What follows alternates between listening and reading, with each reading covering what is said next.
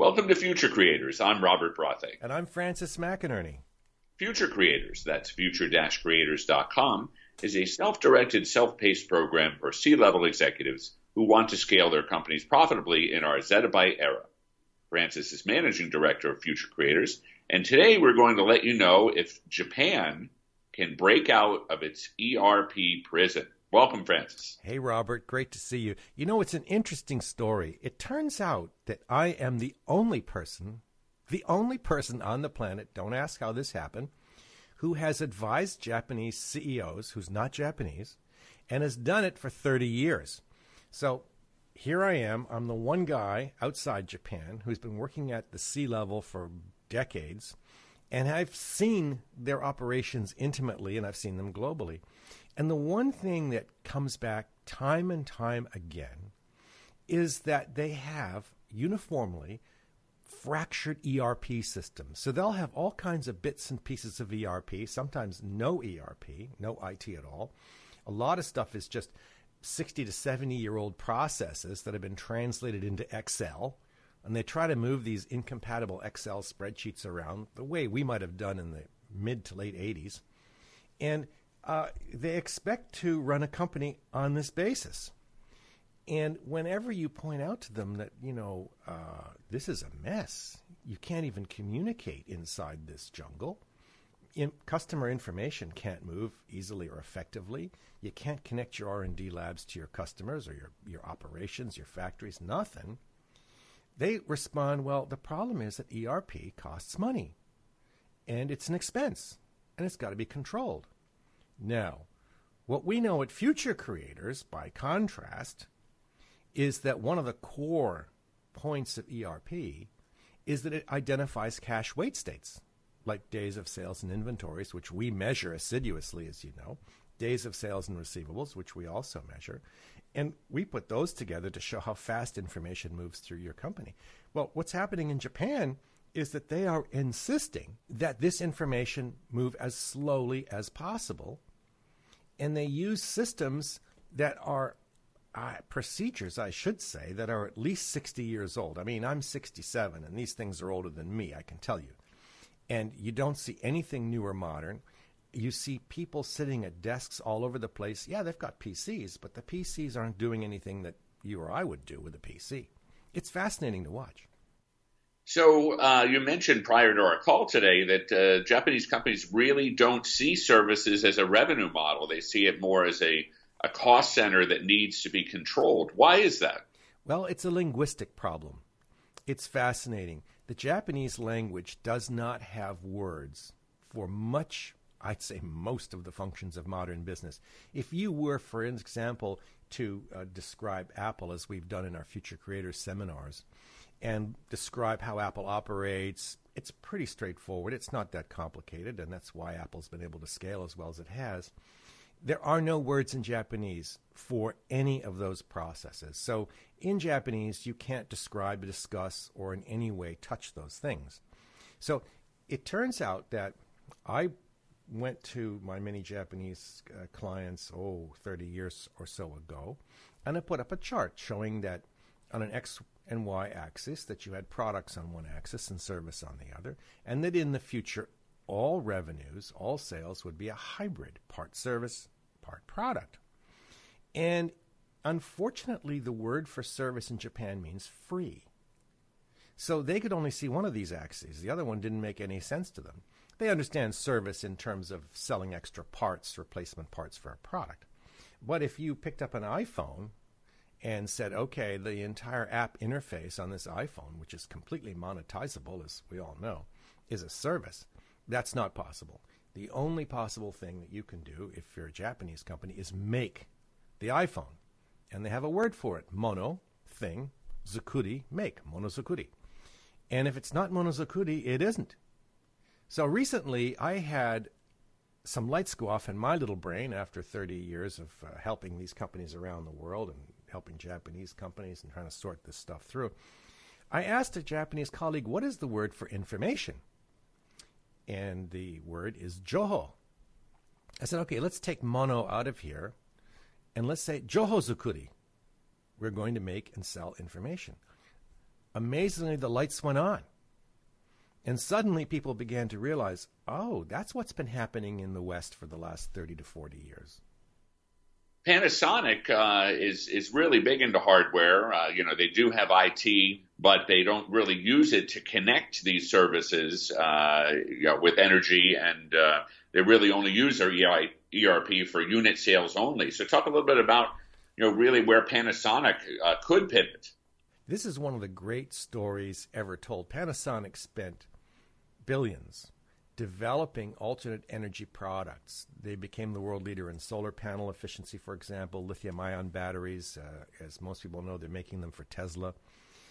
They became a super leader in energy-efficient homes, energy-efficient factories, all kinds of things like this, and produced a remarkable line of the most extraordinary products to make energy work efficiently. I've seen entire restaurants inside Panasonic where everything from the microwave ovens to the counters and the chafing dishes and so on were all connected to lithium-ion battery storage systems and solar panels and so on. Great stuff. Love it. But here's the problem. Panasonic's ERP was seriously primitive. And it turns out that the ERP only allows you to sell units. So you can sell one solar panel, 1,000 solar panels, one lithium-ion battery, 1,000. But when I proposed that the real money would be in a cloud service that would offer customers real-time, all-day energy arbitrage, where you bought and sold energy to and from the grid, depending on your solar panels, your battery storage, and grid pricing, they could not do it. And I had proposed to them a system that would have revolutionized one of the world's largest industries, telecommunications, from head to toe, and turned the entire telecommunications network into an energy generator, something unprecedented in the planet. And so, having proposed this, they had to turn it down because they were unable to take all those billions that they had spent in R&D and turn it into hundreds of billions in revenue over the next several decades. Why? The ERP wouldn't take it, and management refused to change the ERP to accommodate this growth. Why? Because ERP is an expense, and it must not be increased.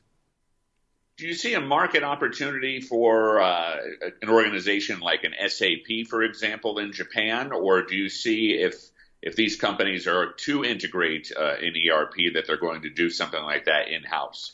This is a great one because I've had a lot to do with ERP, especially SAP, in recent years.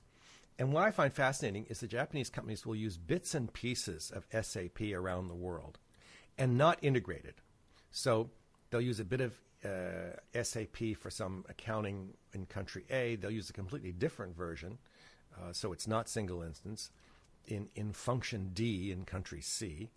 And then they will throw in some Oracle, some J.D. Edwards around the place here and there, and of course they're not compatible. Then they'll leave enormous blank spots. Now, what I liken it to is you trying to send a beam of light through a series of holes in a board. And so wherever the holes are, the light gets through. And then if you have another board with another series of holes, and they're mismatched with where those beams are coming through, the light does not go through at all. And so if you imagine these boards are all information points going through between you and your customer, and the ERP is the different boards, shapes, and light positions, you end up with almost no light getting through at the end of the process, and so no information going from one end to the other, and therefore there's nothing to come back. So if you're sitting at the end of this process, you're not getting any light from the market, so you end up guessing and trying to send back into the market what's pure guesswork, simply because of ERP dysfunction. Now, the idea that you would go single instance SAP, for an example, the way Apple did, I think is over 10 years ago now. So that every time you go into a store and the Apple person supporting you swipes your credit card on their phone and asks you if you would like your receipt by email or printed now, the idea that that simple swipe on SAP is lighting up an entire global supply chain instantly to replace that product in that store is unthinkable in Japan. It's just a stupid idea. No one would ever do that. No one ever has. Well, of course, Apple did a long time ago, and the results are there. So the problem you have is that folks simply will not do what SAP offers them. The result is that SAP and Oracle struggle in Japan. I mean, they have some sales, they sell some stuff, but it's all bits and pieces.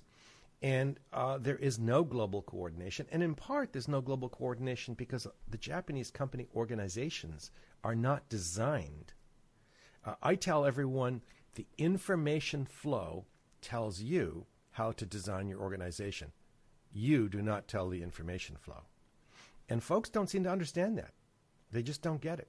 In Japan, it's you impose a structure on the world, and the world's meant to follow. Well, guess what? Not quite. What lessons do you think companies from Japan can learn from future creators to prevent them from falling deeper into this ERP mess? Well, the one thing that Japanese companies respond to is numbers. Back in I think it was the 1960s, they responded to quality data in a very big way and imposed all kinds of precise quality measures on their operations. Now, I always show them specific sets of data with respect to working capital. Days of sales in inventory, days of sales in receivables, and then I look at their days of sales in payables and say, look, you're forcing your suppliers to bank you, which they think is a good thing. And I say, no, it's a bad thing. Banks are banks, suppliers are suppliers. And if you look at smart companies like Walmart, they keep their suppliers close by keeping their days of sales in payables low. So the supply chain is strong. And so I work basically on those numbers and say, look, who's going to win? A company with 10 days in inventory or a company with 50 to 60? And they understand that. But I can tell you the problem is getting them to make decisions based on the numbers. They have one hell of a hard time getting around the fact that they are not designed as organizations to make simple and clear decisions based on the numbers that are in their interest. So that's the big problem right there. Even when you talk to them the numbers, they have a very hard time getting the lesson from the number and applying it to what they do. And that's why so many great Japanese brands have been wiped from the world market. Where did you last see a Panasonic TV, a Sony TV? These brands are all gone. Hitachi, good night. You've seen it all since 1976, the good, the bad, and the real ugly. Please visit us at future-creators.com. Make sure that you determine outcomes and don't get run over by them. Thanks, Francis. Hey, thanks, Robert. Talk to you soon. So you're ready to ask the biggest question of your life, the only question before that question. How do you find the perfect ring to ask it with? With the incredible selection of diamonds at Jared and our price match guarantee, you can dare to stop searching and find the perfect diamond at a price you'll love. Visit your local Jared store today and dare to be devoted. We promise to match any price on a like loose certified diamond of the same quality from any other jewelry retailer. See jared.com/price match for details.